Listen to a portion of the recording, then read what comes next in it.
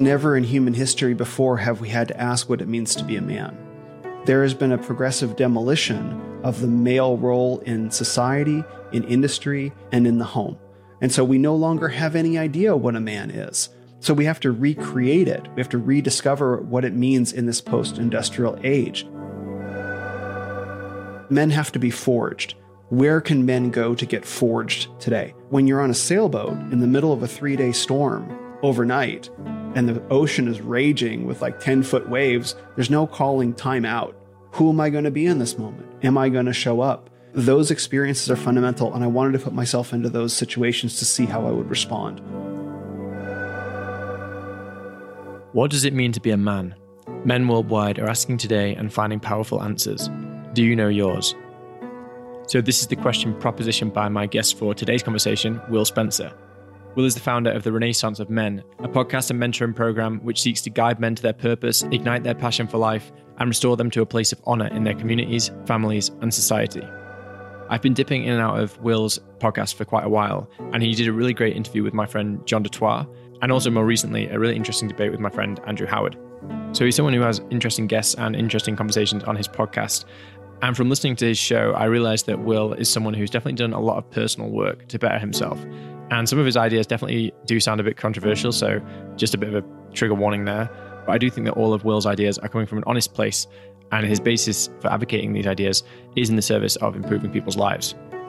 So I decided to split this episode into 2 parts because the conversation was just so long that I think it justified making it into 2 episodes. So in part 1, we discussed Will's backstory as well as his personal journey towards masculinity and his thoughts and meditations on masculinity, more generally speaking. And in part 2, which will be the episode to follow, we discussed his thoughts on the modern manosphere, femininity and feminism, and Christianity and the basis for morality. So we discussed a bunch of different topics, but the conversation was really flowing, so I just wanted to keep it going, so we ended up recording for over 2.5 hours, which is why I decided to split this one into 2 parts. So if you enjoyed this episode, or this part of the episode, make sure you give it a like and a share on social media. If you're enjoying the podcast so far, give it a 5-star rating in whichever podcast app you're using. And if you're new here, welcome. Make sure you give the pod a subscribe for future episodes. You can support the episode in a few ways. The first is via Buy Me a Coffee, and the second is via Bitcoin Tips. You can see links in the description for both of those. And you can also help support the show and help me grow by listening on the Fountain app, which is available on iOS and Android. Thank you to those who boosted me some sats on the last episode. Piers supported me once again with 2,500 sats, saying, "Thank you, gentlemen. Very powerful episode. I had an intense journey using psychedelics. In my youth, I abused them and had some horrible experiences. Now, as an adult, they have been a savior for me in small or micro doses. Thank you again. Peace and love." And there's another message here from Piers saying, "The signal is strong. This is the way." Appreciate the support once again, Piers, and glad that you have had a positive experience with microdosing psychedelics. Anyway, thank you for everyone who has supported me in whichever way you've chosen to support me. I hope you enjoyed this episode. So without further ado, here is part 1 of my conversation with Will Spencer.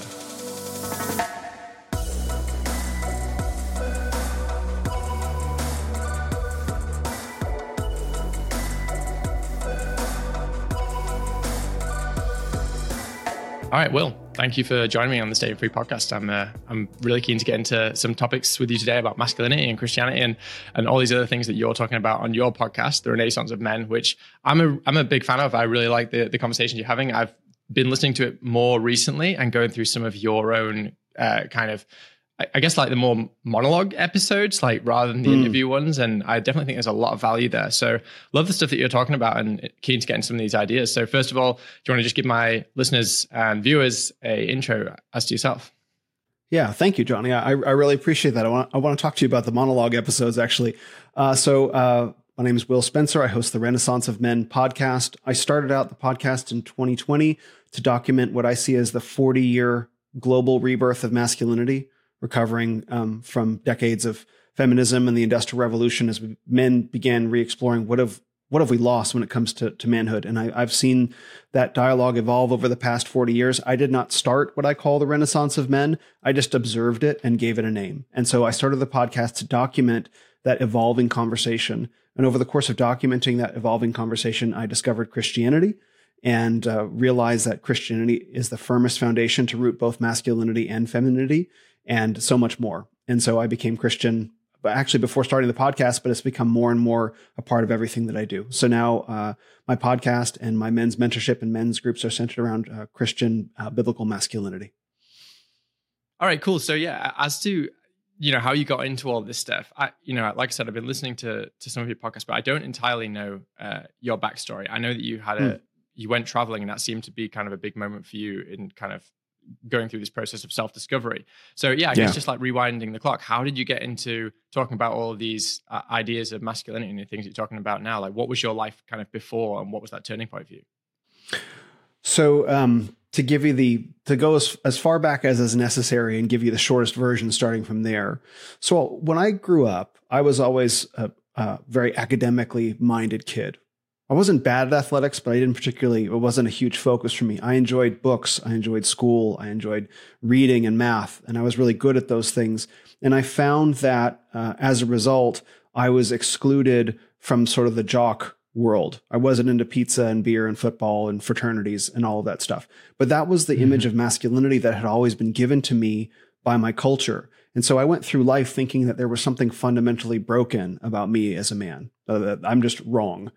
And it wasn't until I took a class on actually Carl Jung and psychology in college in 2021, where the professor had us examine The Lord of the Rings from the perspective of the movie series and the books as well, from the perspective of masculinity. And then in the course of that class, I saw that the Lord of the Rings portrays all these different kinds of men that have all these different skills and abilities. And no man is looking at another man and saying, I don't think you're mad enough, old man. I don't think you're man enough, dwarf. I don't think you're man enough, Mr. Pretty Guy with the blonde hair, right? And you look at the contrast even between Frodo and Aragorn, and both of those kinds of men have two very different roles.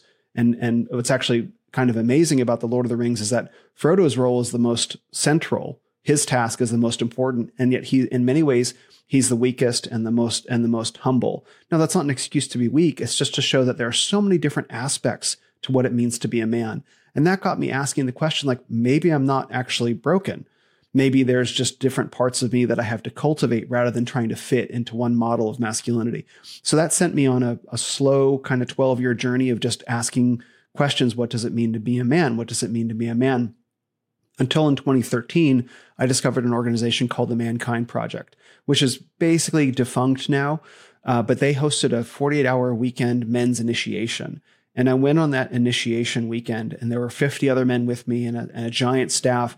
And there were some very powerful experiences. And I was looking around at this giant room full of men, all different ages, all different walks of life, from ages 20 to 70, who were all struggling with this same question. I was like, hang on a second, what's going on here that all these different men are asking these questions? Very powerful turning point for me. And then I had always wanted to travel. It had been a dream of mine since that Carl Jung class, essentially. And after 16 years, I finally made it possible. And I was able to sell everything I owned and start a backpacking adventure and go on a bunch of crazy wild trips around the world and do all these different things. And in that process, I discovered the manosphere and the red pill. And what I realized was that you have this Mankind Project, men's inner work, men's initiation world that talks about the inner lives of men.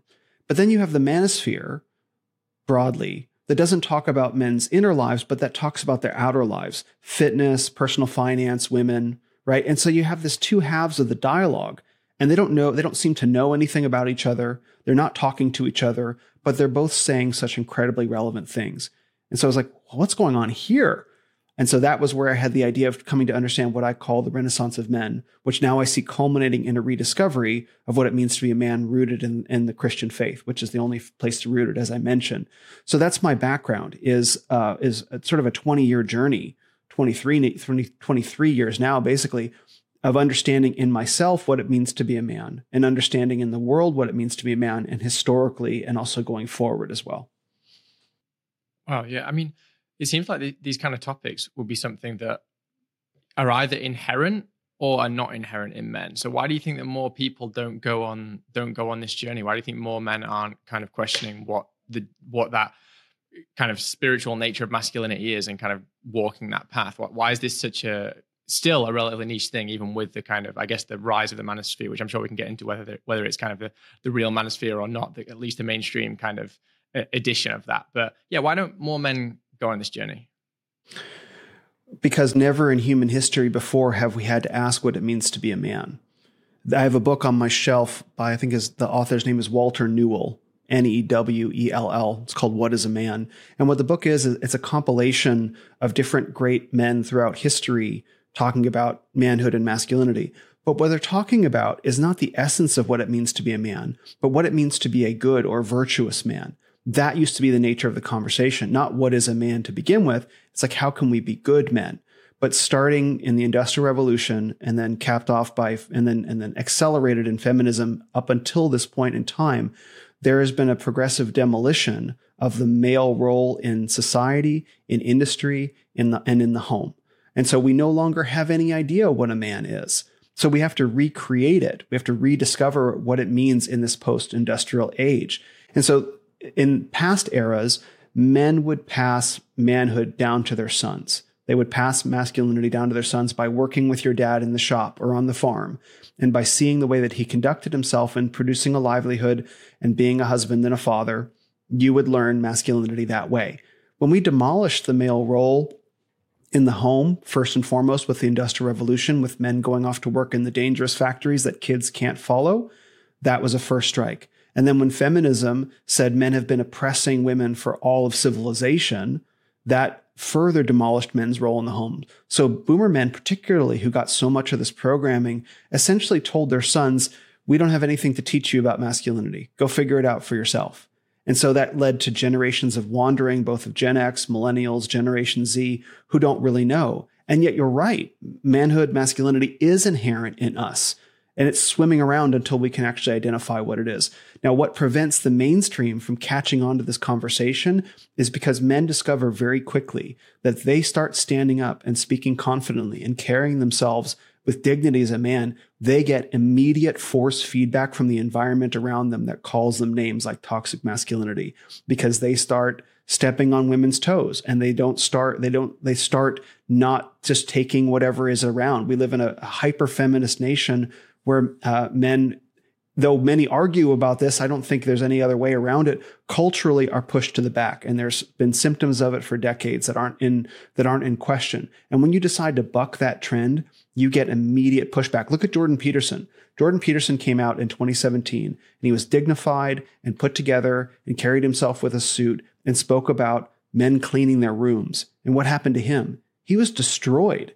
He was destroyed, and he ended up having to go into rehab in a mental institution because the whole world landed on him for saying pretty basic stuff. He got addicted to painkillers, and he talks about that journey. That's what happens to men when they stand up and speak up on behalf of men, because our world is so feminist. So the reason why men don't catch on to this conversation is because the price can be so high.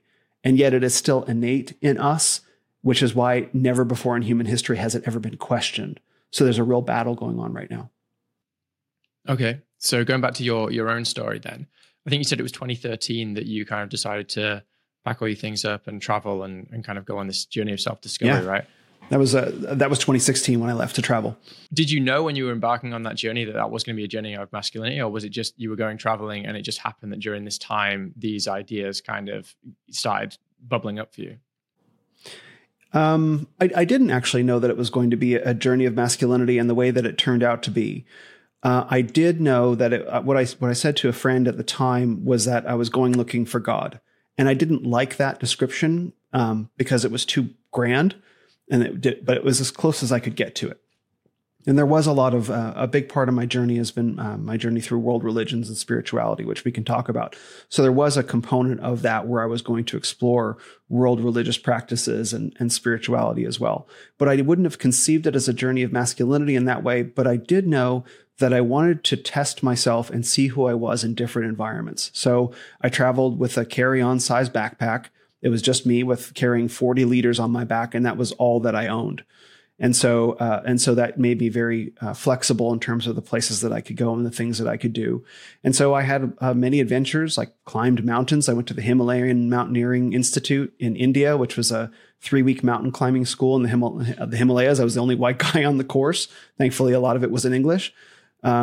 I sailed across the South Pacific, from Fiji to Vanuatu and other islands on a sailboat. I was I went trekking through Torres del Paine National Park in Peru. It's in Chile. All different adventures like that. And so I wouldn't have conceived it as like I'm testing my masculinity, but it's like, I grew up not being challenged. There's something about men where we need as men to encounter hard, non-negotiable reality. This is why barbell training is so powerful. You can't negotiate with the barbell. It doesn't care. You can scream at it. It still weighs the same, and you can either lift it or you can't. And so as men, those encounters with hard, non-negotiable reality used to be our inheritance. The farmer, for example, right? Look, the rain doesn't come. Doesn't matter if you scream at the sky. You still have to provide food for your family. That was a formative experience for men. But nowadays, everything is negotiable. Oh, you get the project turned in a little bit late, you negotiate with your boss. Everything's fungible. But when you're on a sailboat in the middle of a 3-day storm overnight, and the ocean is raging with like 10-foot waves, there's no calling time out. Like, hey, I'm just going to pull over to Starbucks and have a latte right now. It's like those experiences are fundamental. And I wanted to put myself into those situations to see how I would respond. And so to that extent, yes, it was a journey of masculinity, even if I didn't call it that. Because at the time, just real quick, I didn't know about the manosphere. That was already going on. I just knew about this men's initiation that I had been on. So for a whole 2 years, I'm traveling until I discover the manosphere. And I realize the conversation is way bigger than I realized. So that was a part of it as well. And then I understood that I was trying to reclaim and recreate what a lot of other men were around the world as well. Yeah, that's interesting because, like a lot of people, I still think have this idea that, when you go off and you go traveling, especially solo traveling, this kind of thing, a lot of people kind of seem to think, oh, well, this is just some kind of like middle-class endeavor that's, like somewhat, it's just, you're just going and wanting to take nice pictures for Instagram or something. But there's actually, it can be that for some people, if that's the experience that you go for and you actually have that experience and you just stay in all of the nice, easy places and you don't test yourself, etc. Like it can be that, but it can also be the absolute opposite of that. And I think that solo travel, especially for men, I mean, I don't kind of profess to kind of like understand the women's experience. So I don't know whether it is a formative experience for women as well, but certainly for men, I think it can be just like hugely beneficial. Because I actually went on a similar journey to yourself, it sounds like, because I went away in 2018. And during that time, I didn't even realize that I had any kind of, I guess, that I needed to reconcile something with my masculinity at that time before I left. And in 2018, I went solo traveling, and I was gone for probably, I think in total, it was close to 2 years, maybe somewhere between 1.5 years and 2 years. But I spent a year just solo traveling and just going around and backpacking. I lived in a van. I did, Vipassana. I did like all of these things. I did that too. Very testing. Yeah. And I did a lot of this, but actually during that time for me, where were you? I was listening. Well, I was in mainly Southeast Asia. Like, so I started off, I actually started off in Japan, and then I went to Myanmar, and then I went to Vietnam, Laos, Thailand, Indonesia. I just went to Bali in Indonesia. Malaysia, I went to Singapore. I went to like quite a lot of places during that time. Okay. And during that time, I started listening to a podcast, and it wasn't Jordan Peterson, but it was a couple of guys. I wish I could remember the names. I've actually tried to find it since, and I cannot remember what the name of this podcast was. But it was two guys who basically broke down when Jordan Peterson's kind of interviews and his talks and stuff, and they just went into it. They would literally kind of like play bits for it and then say, okay, this is what's being articulated here, and these are the things to think about. And it was kind of just general like meditations on some of the things he was teaching. And I just became really, really attracted to this content. Like I just thought there was something inherently there, and I recognized during that time, okay, like this was in some way for me also, like it sounds similar to you. It was kind of an experience of going into my own masculinity somewhat. Yeah. And I think that travel can definitely be that for people, and maybe putting yourself through those hardships kind of starts to get those cogs turning in a way. It starts to get you thinking in those terms, and then maybe you become more drawn to it and you start saying, okay, what is this about? Because we're searching for something, right? You don't go on a trip like that if you're not searching for something. And then you say, well, where's that search coming from? And then, that kind of leads you to questions about masculinity. Yes. Amen. Well said. And just to answer your question, I was kind of trying to see if we crossed paths. So I went through South America, so Peru, Argentina, Chile, Ecuador, Colombia.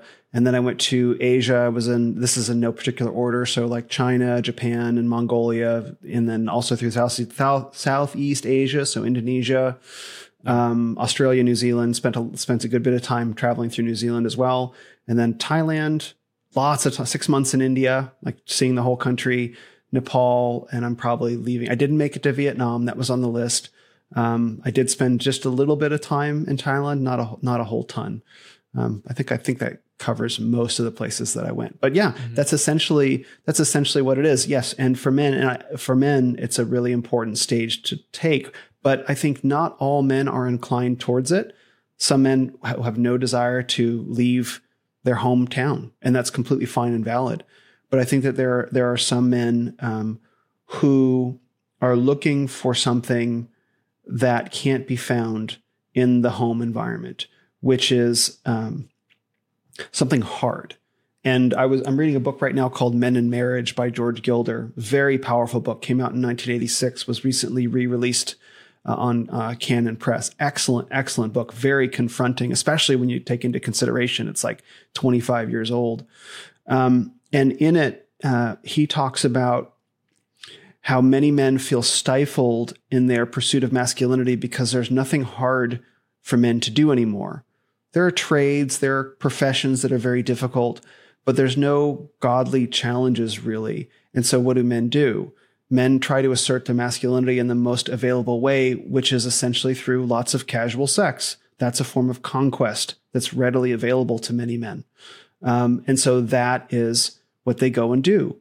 Now, if that's not satisfying, pun allowed, but not intended, if that's not satisfying in various ways, what are we going to do as men? Well, where are we going to go find testing?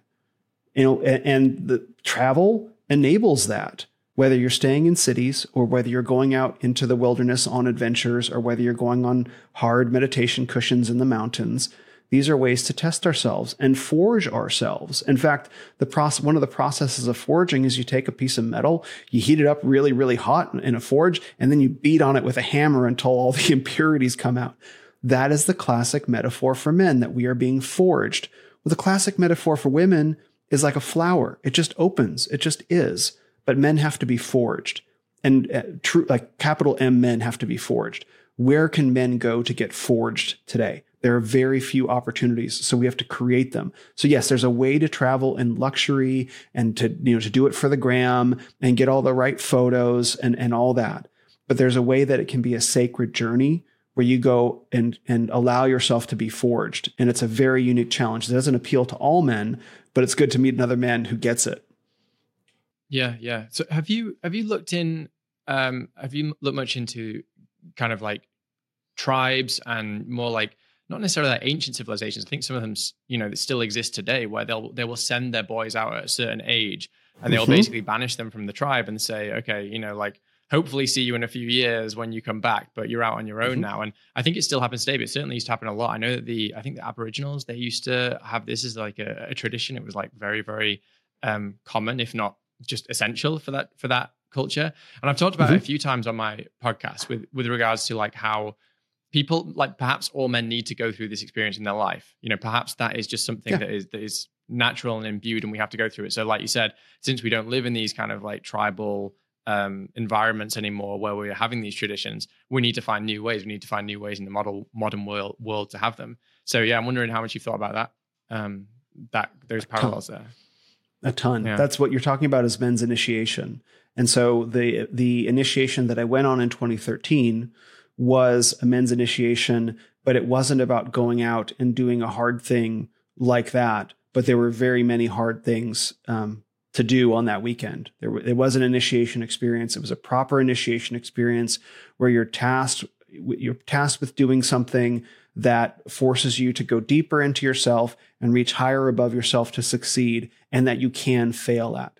Like you're forced to confront your limitations as a man and reach beyond yourself, to push beyond yourself for the first time in a very difficult way. And if you succeed at that, you are acknowledged by the men around you as having accomplished that. And now you are a man. You know that being a man, that being a good man means being able to go beyond yourself because you've succeeded in it. And so that is the essence of the initiation experience. So these Aboriginal tribes around the world would say, okay, go out and go do this difficult thing. Maybe you have to go hunt something, or you have to go some tribes, you have to survive, covered in ants. Like the initiation rituals around the world can be quite brutal. And so, praise God that we don't have that in our modern world. We'd probably have far fewer men. But the advantage of these old initiation rituals is that the men who survived, the boys who survived, recognized how to go beyond themselves. They had learned how to do that, and they could be relied upon to do it again. And so we have, in many ways, sort of an epidemic, a pandemic of weak men. And what does it mean to be a weak man? Ultimately, it means being unable to go beyond yourself. And so you have a lot of boys who are being challenged to grow, to expand, to move beyond Peter Pan syndrome and grow into husbandhood and fatherhood and providerhood. And they're unable to go beyond themselves into that greater level of responsibility, and they stagnate and rot and fall away. And we have a lot of that. So those initiation rituals, those initiation rites used to test the men and forge them into better versions of themselves. We don't have it anymore. So some men feel that impulse and go and do something about it at great personal cost, but and that's a blessing from God that was possible, that it was made possible for me. I certainly wasn't owed it. And that's why I tell the story. It's like, this is real. Here's the experience that I had. Here's what we need as a society. Now let's work on creating it for more men. Yeah. Yeah. So when you, I guess when you were on this journey, then what were those, do you have any kind of key experiences that you had that you can share? Also some of the key learnings that were kind of brought about through that? Oh yeah. Tons. That's the thing is people, it's funny that you're giving me the opportunity to think about a question that people ask me in a new way. People ask me, well, where's your favorite country? It's like, well, how do I even answer that? Like, what's your favorite fruit? It's like, well, I got different ones for different times. But as I think back to the ways that I usually answer the question, I can look back and say that different countries that I went to challenged me to go beyond myself in various ways. So a good first example, I would say, is probably Colombia. So Medellin, Colombia. So in Colombia, so I was living in San Francisco. San Francisco is heavily feminist, talking about patriarchy, the male gaze. Men are inherently oppressive, and they've been oppressing women for all the time and all that stuff. So I went down to Colombia, and I'm a 6 foot tall guy, so tall, personable kind of guy, and I was getting a lot of attraction from women down there. And I was doing things like averting my eyes, thinking that I was being oppressive, being respectful. And the women were essentially like, what are you doing?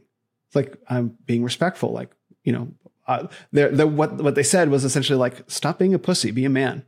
And I was like, how interesting. And that made me realize that this notion of feminism in America is cultural, which means it's arbitrary, which means it's not written in some divine law, that different women around the world have different expectations for men and manhood. And that absolutely was the first thing that cracked open so much the dogma that had been programmed into me. And because there were natural things that I wanted to do, a natural kind of man that I wanted to be in San Francisco that I was told was evil and wicked and broken and responsible for all this terrible stuff in the world. And I go down to Colombia and they're like, no, it's not like that at all. What are you talking about? And so that was one of the first big challenges to my worldview. I had to relearn how to be. It was a great blessing to me. And then I can also think about, being in India, which came a couple years later, which I was there for 6 months. And India is as much like an alien civilization to America as you can possibly get. It's dirty, it's noisy, it's crowded, right? It's a very high stress, low personal space kind of environment, very different system of values, very, very taxing. But I wanted to see and understand the country as much as I could. And I wasn't looking for ashrams. I didn't do any of that. I wanted to get it. And so for 6 months, I pushed myself, on trains and buses and planes to try and see as much as I could to really get this country. And it took a ton out of me. Like in some sense, I was training for 3 years to be ready for India. and to really be able to, have my process nailed down. Like, where am I getting my flights from? How am I carrying myself in public? How am I being aware of my environment? To really see on an ongoing stressful basis, how can I be a true explorer, a stranger in a strange land? And so that's just a couple of bookends of the experience. There were plenty of others, an ayahuasca retreat in Peru, which I don't advocate for anymore, but that was also very formative. Of course, I mentioned like I was caught in a 3-day storm on a sailboat with 3 other people between Fiji and Vanuatu.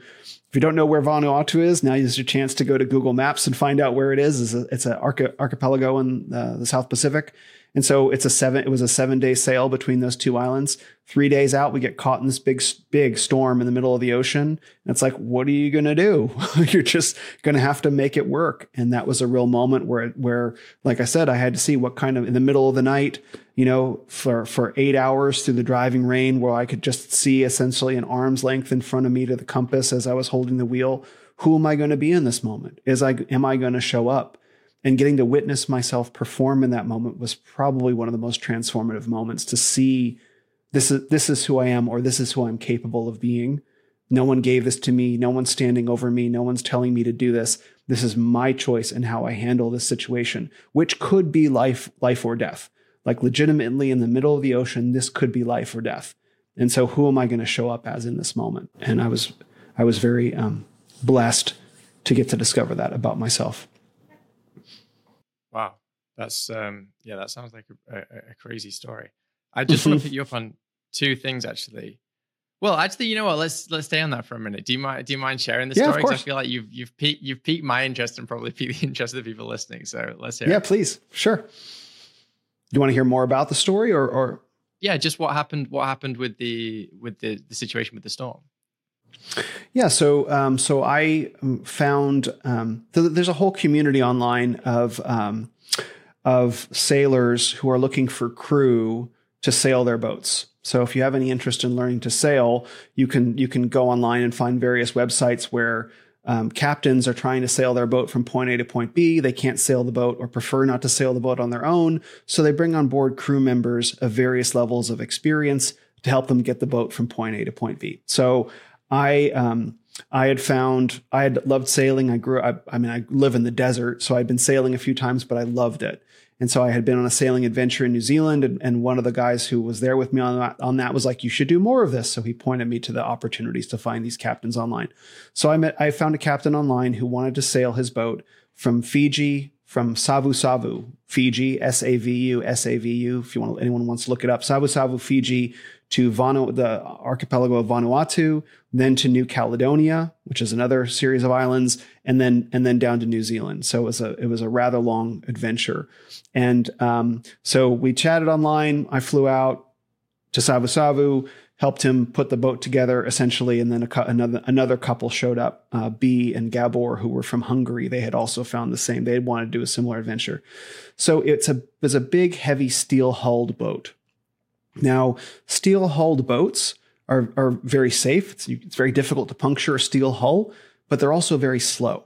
So as you might imagine, because it's heavier. So many boats that people will be on today will be fiberglass. So they're very, very light and very, very fast. But they depending on the conditions, they might not be very safe, like coral reefs and stuff like that. So we're in this big, heavy steel-hulled boat, low-tech boat, 1970s boat. There's no there's not really any ship-to-shore radio. There's no radar. We're just sailing out in the middle of the ocean, and we end from Fiji to Vanuatu. And so what would normally be like a 3 or 4 day crossing is like 7 for us because the boat is so heavy. So we get about 3 days in, and the storm kind of starts up. And the rain starts coming and the waves start getting more intense. And we don't know how long the storm is going to last because we don't have any radar. We have no idea what's happening. Thankfully, it's probably not cyclone season, but who knows? So the first night we had to do what's called, heave to. And when you heave to, what you essentially do is you drop the sails, you put up one like safety sail that keeps the boat pointed in the right direction, and you button up the boat basically like you're a message in a bottle. And you just like sleep down and you let the boat get tossed around on the waves overnight. And so that's what we did the first night. Actually had one of the best night's sleep of my life, believe it or not, sleeping on the floor and bracing myself against a couple places. But the next day comes on and the storm is still happening. It's like, okay, what are we going to do? Are we going to try and navigate through this storm to where we're going to go? Or are we just going to just ride it out? And so we decided to navigate. So we kept the sails down and we put the engines on and we just essentially started driving. And through the day, the storm became more and more intense as we head into night. So the sun goes down. I mean, it'd been super cloudy all day. The sun goes down, and the way that it worked on the boat was every sailor, there were 4 of us, was responsible for a 3-hour watch. So you'd sail for 3 hours and then someone else would take over, etc. So there was a schedule. So midnight comes around. I was on the 9 p.m. to midnight watch. Midnight comes around, and then B, the young girl who was the girlfriend of Gabor, she's on the midnight to 3 a.m. watch. And she goes and she pokes her head up from below, and she just has this terrified look on her face because it was quite intense conditions out there, like driving rain. I'm exposed I'm not under a canopy. I'm exposed. I'm sitting in the cockpit with this essentially raincoat, just looking like I can see to my hand on the wheel with a red light compass pointing me which direction I go. So my job is to steer in the right direction through the storm. And she pokes her head up from below and she has this terrified look. And I'm like, you know what? Don't worry about it. Just go back down below. And so she goes back down below, and her boyfriend Gabor comes up. And for the next 8 hours, it was he and I driving the boat through the storm with lightning so bright, like it was like daylight, and like literally driving rain being tossed up and down. The captain with this big heavy boat was completely passed out and checked out and missed his watch after landing on us multiple times. Don't ever miss your watch. Don't ever miss your watch. And then he was checked out. So it was like, okay, well, we're not going to bug him because a lot of sea captains out there aren't awesome people. So it was Gabor and I trading shifts for an hour on, an hour off through the driving rain until the dawn came at 8 o'clock in the morning. And it was during that time that I recognized that the captain's checked out. B is understandably terrified. And I had done adventurous stuff before. And so I've been through some crisis situations at other times in my life. And so sitting there driving, I realized for whatever set of circumstances, I have to be the moral center of this boat and hold this together with my actions, not my words. And so I remember that moment, like, okay, I have to be the guy to do this. And I remember that very clearly when I decided this is how I'm going to be in this moment, to be the guy that sets his jaw and says, we're going to get through this, so that I could lead Gabor, so that he could lead his girlfriend, and so that we could make it. And I remember that moment, and I did. And I was very proud of that. Wow, that's an amazing story. So yeah, it sounds like that might have been your crescendo moment on this trip, the moment that you really kind of like came into your own, your Helm's Deep, Aragon at Helm's Deep moment. Very much. Thank you for hearing that and seeing that. I've thought that, but never said it out loud. So thank you. Yeah. So I wanted to pick you up on 2 other things that you said actually on the travel, like related to the travel thing. First of all, you said that India, you were spending this 6 months trying to figure out what is it about. What is it about? Because I had the same thing. I didn't go to India probably long enough to answer that question. I was there for 6 or 7 weeks. So for me, it was like it was a crazy place. But you know, I never quite answered that question. I thought it was amazing. I absolutely loved it. But yeah, what is it about? What did you find at the end of that 6 months? I mean, the standard is that people say that India is a land of contradictions, a land with incredible cultural wealth, but incredible industrial poverty, and so many people and seemingly so little, and such great tradition, and such a bleak moment in many ways. In terms of the state of Indian civilization. And I say that with love for the people of India. It's not criticism. It's just the reality of what it's like being on the ground there, and what the challenges they have to work with. So I think for me, the most important thing that I learned, you asked what India is about. And India represents, in many ways, the world that was before Western civilization. So you go to almost any other country on earth, and it's going to be industrialized to some degree in a way that will hide the pre-industrial origins of human civilization. So China, for example, Asia itself is a very, very different place to be, but you can still see how industrialized, particularly Japan is. India is big enough and wild enough and ancient enough that you can actually get a sense of what it might have been like to be alive 3,000 or 5,000 years ago. It obviously is still industrialized. There are the moto taxis and trains and planes and digital communication, but there's a component of the country that's still very, very wild. Like it probably always will be. And so getting to walk through the country and go all four corners of it. I went to I tell the story a lot. I went to the Kumbh Mela Hindu festival, 190 million Hindus. It happens every 4 years. Was in Prayagraj in 2019. And so I went to that. It's like one of the only white people at this entire thing, bathing in the Ganges River. I absolutely loved Varanasi. The waterfront in Varanasi was incredible. And then getting down to Kerala and then to Rishikesh and, Ahmedabad and out to the Jaisalmer desert, right on the border, essentially with Pakistan. Like I got to see the whole country. And it was the experience of being able to endure the industrialized chaos, because there's a lot of that, to be able to have an experience of pre-modern civilizational wildness and to understand how absolutely glorious it is to have come so far as a civilization to be able to have the cities we do and to be able to live in a place like I do in America. And that's not to criticize India, understand. That's to recognize what an incredible benefit, what an incredible blessing the gift of civilization is. Again, deprogramming myself from this liberal mindset that we need to go back to this wild state of nature. That's chaos. It's imaginary. The noble savage was never a thing. It's a story that many liberals in the West, although it's quite old, have made up as a way of hating civilization. They resist the structure of civilization. They resist the discipline required in many cases to make it go. And they long for this return to a state of nature when men were free in Gaia. It's like, it was never like that. Civilization was always wild. It was always chaotic. It was always violent.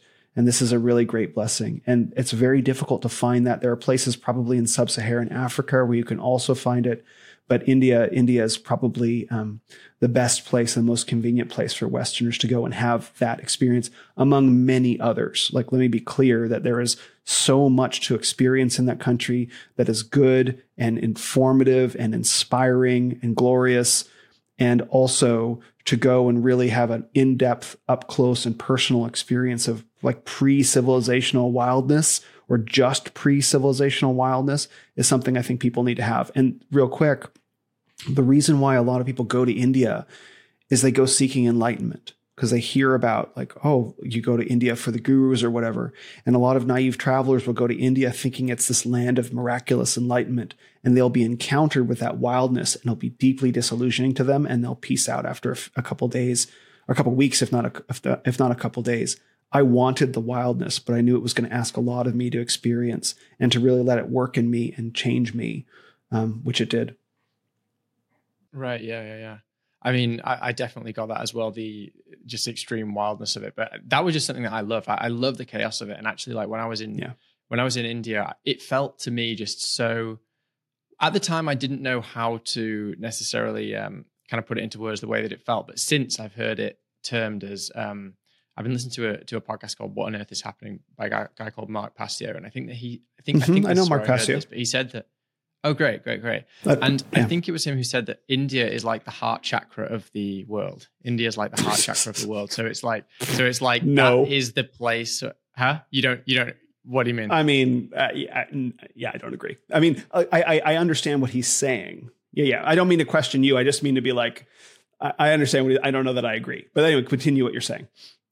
Well, anyway, that actually, I had a feeling that you might object to the point, actually, because you said something just then about the noble savage was never a thing. And I'm getting the impression that these kind of ideas, I guess, a little bit more kind of on the esoteric side and stuff. And, maybe like some of these tribes and cultures and stuff that existed before, that we shouldn't kind of necessarily aspire to them, or that there's not as much kind of spiritual awakening to be had there as some people might imagine. I don't want to put words in your mouth, but is that what Sure. Is that your take on it?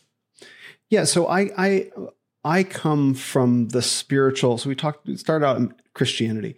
I mentioned that. I come from that esoteric side. Like when I was traveling through India, nothing could have been further from my mind than becoming Christian. Literally nothing. So I was on the street doing the Vipassana meditation. I've done 15 ayahuasca ceremonies in the US and Peru. I've been to the sacred geometry meditations in Bali, right? So I've done the inner healing work. Like I've done all this stuff. And so I understand what Mark is saying. And I think there probably would have been a time that I agree with him. Now, I don't know that if he's been to India, but I would regard him, first of all, that if you want to talk about Hinduism is, it's morally and logically incoherent. Chakras they're not a thing, unfortunately. But in the essence of that it's the kind of like emotional. It's not got like the structure, but it's kind of like a purely very emotional place of kind of spiritualism. But it does not have. It's the opposite of the kind of structured mathematical kind of, I guess, very organized side of the world, which would be its kind of opposite. So I'm not necessarily. Oh, I see. I don't have. Okay, you're making a point about the chakra thing. I see. Just more about the feel of the place. Got it. Okay, so I would. Okay, so it wasn't a theological, let's say, assertion. It was nothing like that. More just the truly the feeling of what you have when you get there and kind of what it represents. Yes, and by the way, just so, I'm sorry about that because I come from the New Age. I have a strong reaction to New Age topics now because it was something that I had to just pull out of myself very difficultly. So maybe I've got more of them. Okay, so great. We can go into all of that. I'm totally down with all. Okay, so here's what I would say in response to that: the idea that India holds some sort of heart-centric place in the world, I think, is a mistaken understanding of this idea that we are all one. That we are all one peoples in some sort of way. I don't think that that's true in the way that Mark Passio means it, because I know Mark Passio focuses on the great work that we're all some evolving state of humanity, et cetera. We're one collective being. There is a truth in that, but it's not in the way that he's talking about. India has a very particular set of challenges related to its inability to impose structure on its own people. And it is what happens when the heart in that particular culture is allowed to run wild and be chaotic. In fact, if you allow the heart to govern the head, you get chaos. And so I think what he's probably saying is that there's some nobility to this. No, the mind must rule the passions or you have chaos. And so to lionize India as some sort of beacon of heart-centered living is to be ignorant of and to completely overlook the pure chaos that results of living that way. And we see our own version of this in America now, just how deeply feminist the nation is. Facts don't care about your feelings. Feelings don't care about your facts. That's what happens when you let the heart run wild in America. You get into a position where everything gets chaotic and upended and no one knows what goes the right direction anymore. The blessing of the West is that it had a faith tradition, particularly Christianity, that allowed for the proper balance between heart and head. That the heart says, we will always strive and fail. The head says, keep going and find forgiveness. And there's like a dialogue. It's actually probably the reverse, that the head says, keep going, you will always fail. And the heart permits forgiveness. And you keep moving that forward. You keep iterating the civilization forward. What India does not have is the ability to impose disciplined structure on the people. So it's what happens when the heart runs wild. The blessing of Western civilization And the reason why it's spread around the world is that what it preaches, in essence, is the gospel of disciplined civilizational living. Now, you can go too far with that. There is a ditch on either side of the road. But the success, I had a mega viral tweet about this a few weeks ago, 1.5 million views. I'll send it to you. Maybe you might have seen it because we connected on Twitter, where it talks about between a nation like Japan, that's very in nature of the dialogue, that's very head-centric, right? And by comparison, India is very heart-centric. The reason why America has succeeded as a civilization, and this was the nature of the tweet, is that we have found the right balance between the two. And that balance is only achievable in Christianity. And I laid that out. I laid out why that is in the tweet. Okay, cool. Yeah, I do want to get into the Christianity stuff, but I'm going to save that. Yes, I don't want to drive the car over that direction, but yeah. Yeah, we'll get there. But yeah, just on the point of India and stuff, I'm not sure. I haven't heard, I don't know whether this is his opinion, but I haven't heard Mark express the opinion that like India is some kind of a thing that we should be aspiring to purely live in that okay. heart. I just made the point that it was kind of like the heart chakra in its essence. And I guess more of that, much like you said, actually, in terms of just that it's a very, very heart-centered place, that it's just kind of like it is the Wild West in that sense. But yeah, I'm not sure that he would say that it's something to aspire to. So maybe he does, I don't know, but I wouldn't, certainly wouldn't claim that he made that point. But sticking with that point, because something you also said is that you did ayahuasca, but you said, I think you said it was formative, but you wouldn't recommend it. And correct. I would put ayahuasca and things like that in this kind of same kind of category. And I'm interested to know why, like if it was formative, first of all, how it was formative for you. And second of all, if it was formative, but you don't recommend it, I just want to understand why. So plant medicines and depth psychology work and stuff like that. So there are many aspects to our mind in our stories that go to make us humans. A good example is what happens when we experience trauma in childhood. So when we experience something very, very painful or frightening, we have an undeveloped nervous system, right? And you can think of the subconscious. All information comes in through the subconscious, and then the subconscious decides what information can get filtered to the conscious mind. Like we are constantly taking in incredible amounts of data through our senses, and our subconscious acts as a filter, which arrives to the level of our conscious mind, which creates our perception, right? Like my feet are cold right now. Am I aware of that? No, but my body is, right? And now it's making me aware that my feet are cold, etc.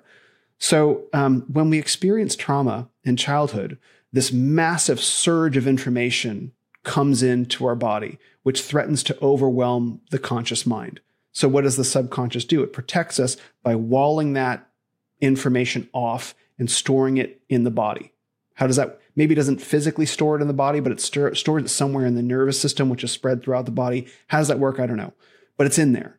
And as we grow up, that traumatic experience is like an iceberg, and the tip of that iceberg is the belief that we form about ourselves and about life that guides us from never having that experience again. I'll give you a good example. You're walking down the sidewalk with your dad. You're 4 years old, and you walk past a fenced-in house, right? And suddenly, this pit bull on a chain jumps out and starts barking really aggressively. The pit bull's on a chain. The fence is there. You were never in any danger, but it just scares the crap out of you as a kid. Traumatic experience, a surge of energy through the body. No one's at fault. You were safe the whole time. Still, it happened. Welcome to Earth. Earth is a shocking place for our nervous systems. So the surge of energy gets locked into the body, and we grow up believing I'm not safe around dogs, right? So when you're a little kid, that belief is adaptive. It keeps you safe from dogs because you're fragile around dogs. But as you become an adult, and when the little purse-sized dog walks up to you and starts barking, right, because you're on a walk and you shut down in fear, that belief has now become maladaptive. It's preventing you from leading a healthy life as a result of this trauma that's stored in the body. Okay, so what depth psychology does is you are able to open up the layers of your conscious mind, which like you have the subconscious, and then you have like as we mature, layers of consciousness are added on top of that, like layers of the onion. What therapy, depth psychology, and all this stuff does is it opens up those layers to that root level where you can begin addressing the nature of the experiential trauma that you had. and replace and yourself replace the mistaken belief that, for example, I'm not safe around dogs with the true belief, which is I am safe around dogs. You see this in the movie Inception. In the movie Inception, you go to the dream within the dream within the dream, and then he takes the top and he spins the top, and then her whole personality changes because at the root level, her beliefs about herself change. Depth psychology works the same way, going into the root level of our psyche, finding the mistaken beliefs and the trauma, healing it, purging it, letting it go, and then establishing new beliefs ourselves, which then propagate through our personality. Okay, that's the dynamic. Here's the problem with plant medicines and therapy and everything in the secular world. When you take a powerful psychoactive drug that forces that level of openness, there are a couple things happening at the same time. There are 3 things happening at the same time, 2 of which aren't talked about. And this is why I don't recommend ayahuasca. First, you can go down to those deep levels of your mind and root out that trauma, which I did. That's why it was formative for me. But when you do that with these powerful psychoactive chemicals, which openly state in their own literature that in order to do this, you are communing with the plant spirit of ayahuasca and her helper spirits. That's the language. You are communing with disembodied beings that have more information about you than you can ever possibly have about them. You do not know their intentions. You do not even know what they are, and you can't follow up with them later. And you are entrusting them. You are entrusting your psyche, your soul to them. Why? Because a shaman said so? Do you know this guy? You trust because he's working at some retreat center somewhere that he has your best interests at heart? How do you know? You are entrusting the deepest part of your own soul to this other person in a way that you can't switch off, you can't follow up on, and you have no idea your intentions, and you're working in an extreme information disadvantage, right? That's very, very dangerous to the human soul. And people do it all the time and think that it's fine, right? Okay, so that's one. The second thing that happens is that you are then adopting this worldview, and they don't talk about this either, that all is one, right? Which is we can talk about this as well, but there are only 2 religions in the world. There's one religion that says all is one, and there's another religion that says all is 2, right? And so what you don't recognize when you're going in for this inner healing work is, yes, you're maybe rooting out your trauma. Praise God, hallelujah. That is work that needs to be done for all of us. I think it's very important that we begin to develop emotional flexibility because we live in turbulent times. And by rooting, trauma is what creates emotional inflexibility. By rooting out trauma, we become emotionally flexible and adaptable. That is a good thing. However, when you're communing with disembodied spirits to help you do this, and you can't follow up with them, you can't ask them questions, and you're just giving them this giant benefit of the doubt, that's extremely dangerous. And then you're adopting this massive theological worldview that is deeply in error along with it. And so I don't recommend it because, yes, I derived benefit from it, but praise God, I was kept safe. I've had some horrific experiences on plant medicines where you can't turn it off. There's no pulling over being like, hey, I'm not enjoying these demonic visions and this demonic assault that's going on. And people will cover this up in the psychedelic world and say like, well, that's just an experience that you needed to have. Like, I'm sorry. Like, I don't have strong enough words to say how awful that is, to say this demonic persecution that you were experiencing was just an experience that you needed to have. How cruel is that? Would you look a child who's being sex trafficked in the eyes and say the same thing to them? Sorry, kid, this is just an experience that you need to have. It's this inability to recognize evil for what it is and to put evil on the person experiencing it and not call it evil. And that's a whole other conversation that we can get into. But these substances are very dangerous, and the perceived benefit accrued is very small compared to the massive amount of risk and the theological error that people are getting into. And so I advocate very forcefully against these substances for that reason. Though I had personal benefit, I did not know what I was doing. I know now what I was doing, and I got very lucky and blessed by God to not have had worse outcomes than I had. Fair enough. Yeah. I respect the fact that you did it, had benefit, but still say, okay, even though I had benefit, that you don't necessarily advocate it purely on the basis that you've had benefit and you've thought deeply about it. Correct. However, would you not say, like, because what you just said there is, you can have extreme suffering on these substances, which is absolutely true. You can have extreme suffering, but then also we've just been discussing when you travel, that you can put yourself through these situations where you're putting yourself through suffering. So something like taking the boat across the ocean and having to put yourself through the storm. That extreme suffering which you had to overcome was actually one of your formative experiences as well. So why do you deny the suffering of something like a plant medicine experience having value? Well, you don't deny it having value, of course. I don't Sure.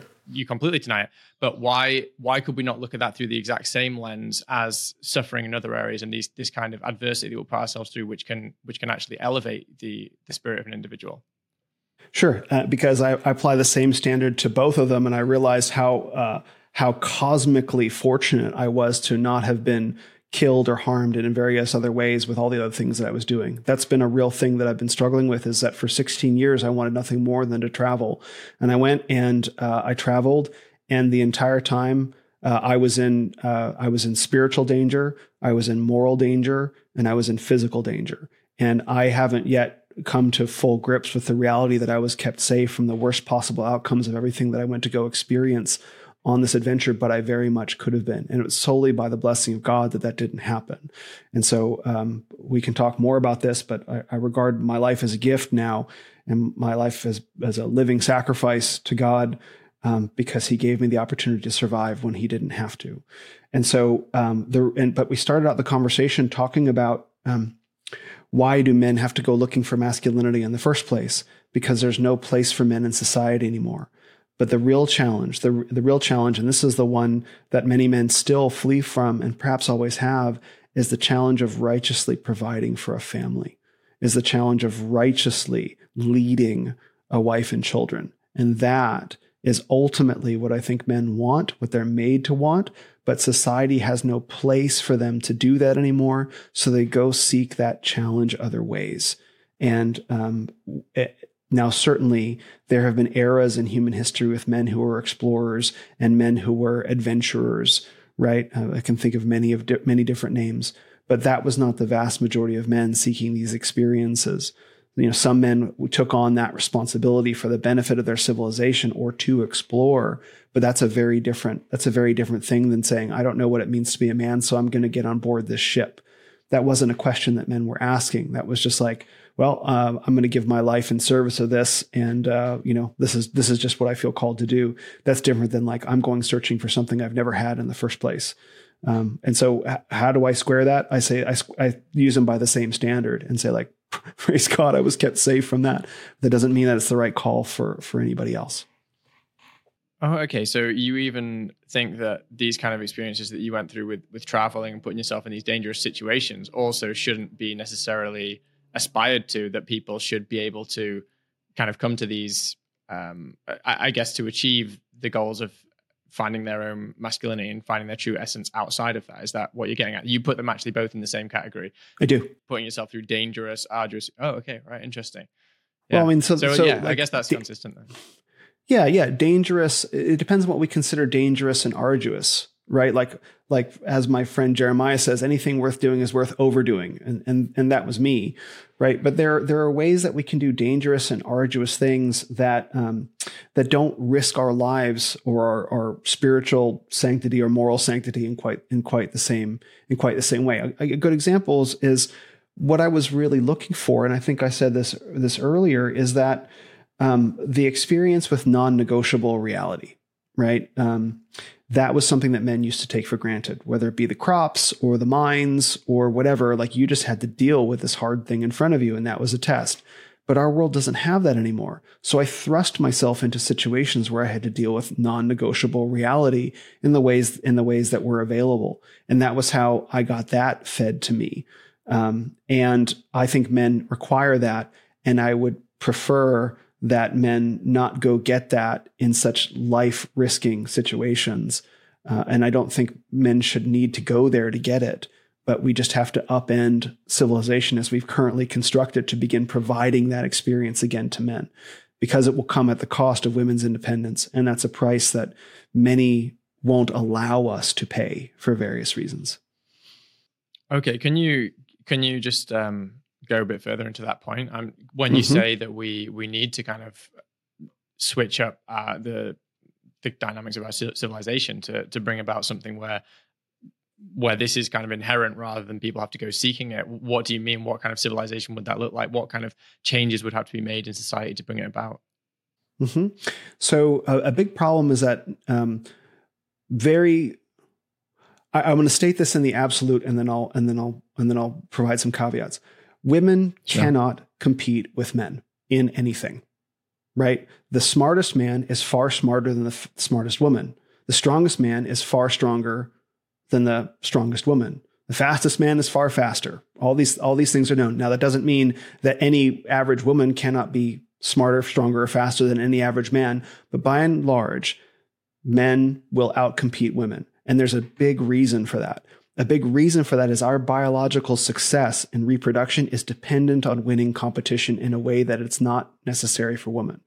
A man needs to show up and produce and achieve and defeat other men in order to rise in his desirability to get the best mate, the best woman attracted to him.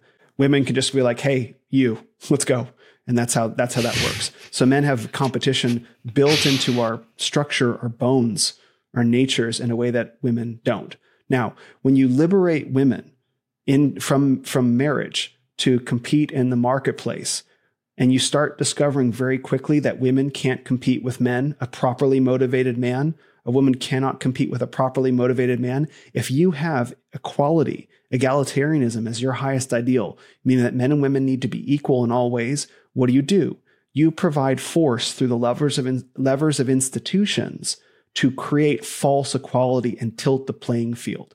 You strategically, systematically, over generations, disempower men, including through sabotaging their testosterone. Like if you look at declining testosterone rates throughout civilization, they're going down sharply. Why? Because testosterone is the competition hormone. So you have men declining in their desire to compete biologically. And that's one example. A good reason for those of you who work in corporate environments why there's all this business speak, like we're going to circle back and touch base, is that it's fundamentally passive aggressive competitive language that doesn't put anyone on edge. Where if it was a room full of men in a meeting, just men talking with each other, right, we would all be much rougher with each other than we are permitted to be around women, because men's direct speech disadvantages women. So we've essentially nerfed and neutered society to create this environment that women can achieve in, inverting everything, because women's equality, really in many ways, women's superiority is the highest ideal. And I say women's equality is essentially women's superiority because who gets to decide when it's equal enough? She does. She gets to say when it's equal enough. That means that ultimately, no, it's not equal enough. It's not equal enough. It's not more equal. Ultimately, that means that she's in control. Right?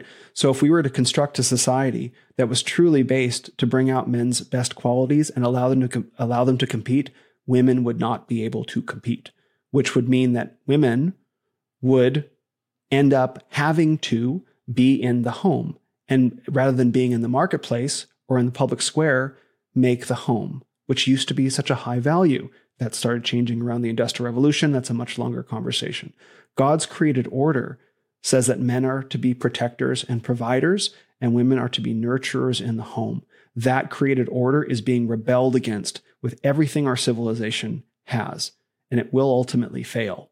It will ultimately fail. But when you have women's equality in terms of politics and economics as the highest goal, and you use the levers of civilization to create leverage over men, to put them into a weakened state, that's what you get. And that's kind of what I'm talking about.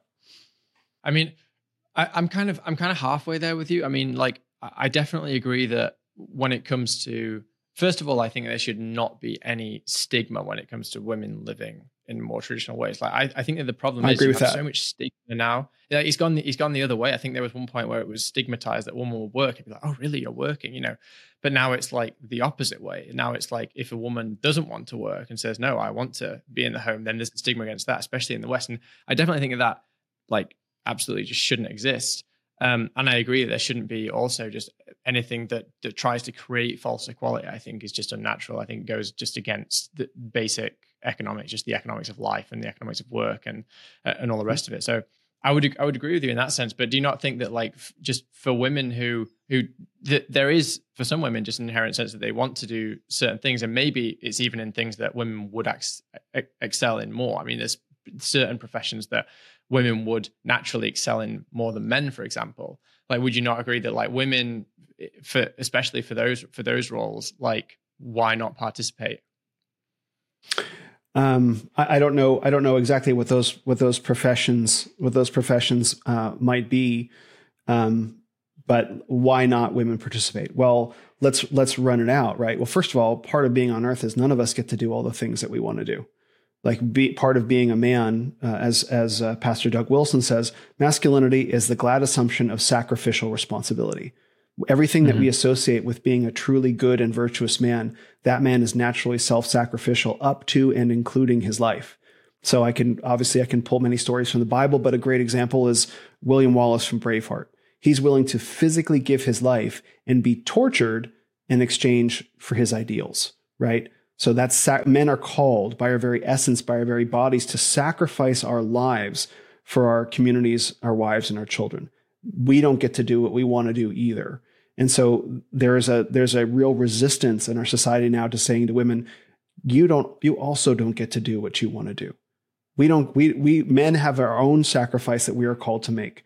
And there's a reluctance in our society to say, women, on behalf of civilization, this is a sacrifice that you have to make. They don't want to make that sacrifice anymore. They decided, and we civilizationally empowered them not to have to, so far to the point where you pointed out is true, that a woman says, like, I don't want to have a career. I would like to stay home and raise my kids and make a home. She gets shamed because she's violating the sisterhood.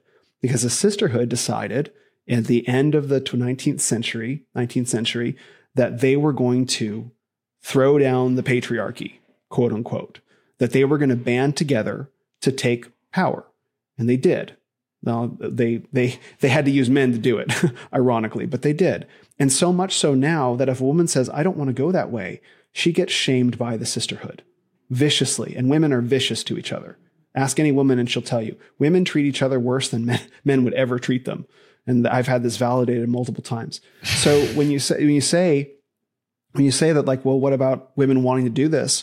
Our life is not defined by the things that we want to do. Our lives are defined by the levels of sacrifices we're willing to make on behalf of others. And motherhood is the greatest sacrifice that any woman can make. She sacrifices many different things about herself, which we can list. But so is fatherhood. Fatherhood and leading a home in a godly and righteous way is a gigantic sacrifice. And so the part of adulthood is getting into a place where, yes, I'm ready to make that sacrifice. But no one is asked to make sacrifices anymore.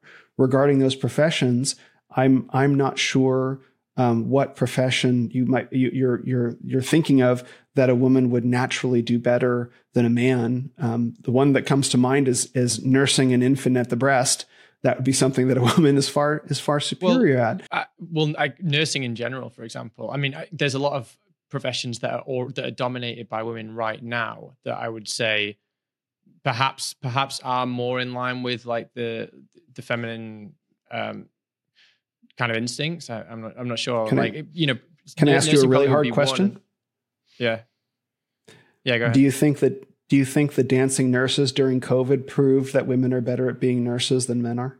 Well, they were also dancing men. I mean, there was a lot of men dancing in there as well. Like, I think nursing in general. Yeah, I don't have the medical industry. When I saw those, when I saw those videos in general, like I had a huge, I definitely lost a lot of respect in general, but it wasn't only women that I saw dancing. I mean, I saw a lot of men doing that as well. So there's a book. This is someone you might like to have on your podcast. I think his name is Dr. Mark McDonald. It might be Scott McDonald, and it was called United States of Fear. He became very prominent during and after the COVID era and this book talks about how COVID was a phenomenon that was entirely driven by hysterical women. And those are his words. And I think he's right, because a strong, confident man never went to another guy out in public and be like, hey, bro, put on your mask. Like, how many times did that happen? No, they did. Most of the time. They did. Some guy said it to me on a bus. He literally said it to me on a bus in London. Some like old man said something to me and I was like, oh my God. But you never said it to anybody. I never believed the whole bullshit anyway. Right. Because an old man's one thing, but you never saw a fit, confident man walk up like, "Hey bro, put your mask on." That never happened. It was always older men. It was always weaker men, definitely out of shape men. And there was always a woman standing behind him. It was like, look, because this is the thing, is that women are naturally, Jordan Peterson talks about this, women are very agreeable by nature. Women don't have the same depth of rationality that men do. Men are very rational physical creatures. It's our blessing. Women are very intuitive emotional creatures. When we work together, things are very powerful. But when you let the heart, right, the emotions and intuition run wild without the check of rationality, you get chaos. And that's what COVID was. So you see the dancing nurses, and you see flight attendants, and you see school teachers. Those were the foot soldiers of the entire COVID phenomenon. Where were all the men standing up and saying no? And so the professions that you say that men would be better to do, we'll pick three of them: school teachers, nurses, and flight attendants.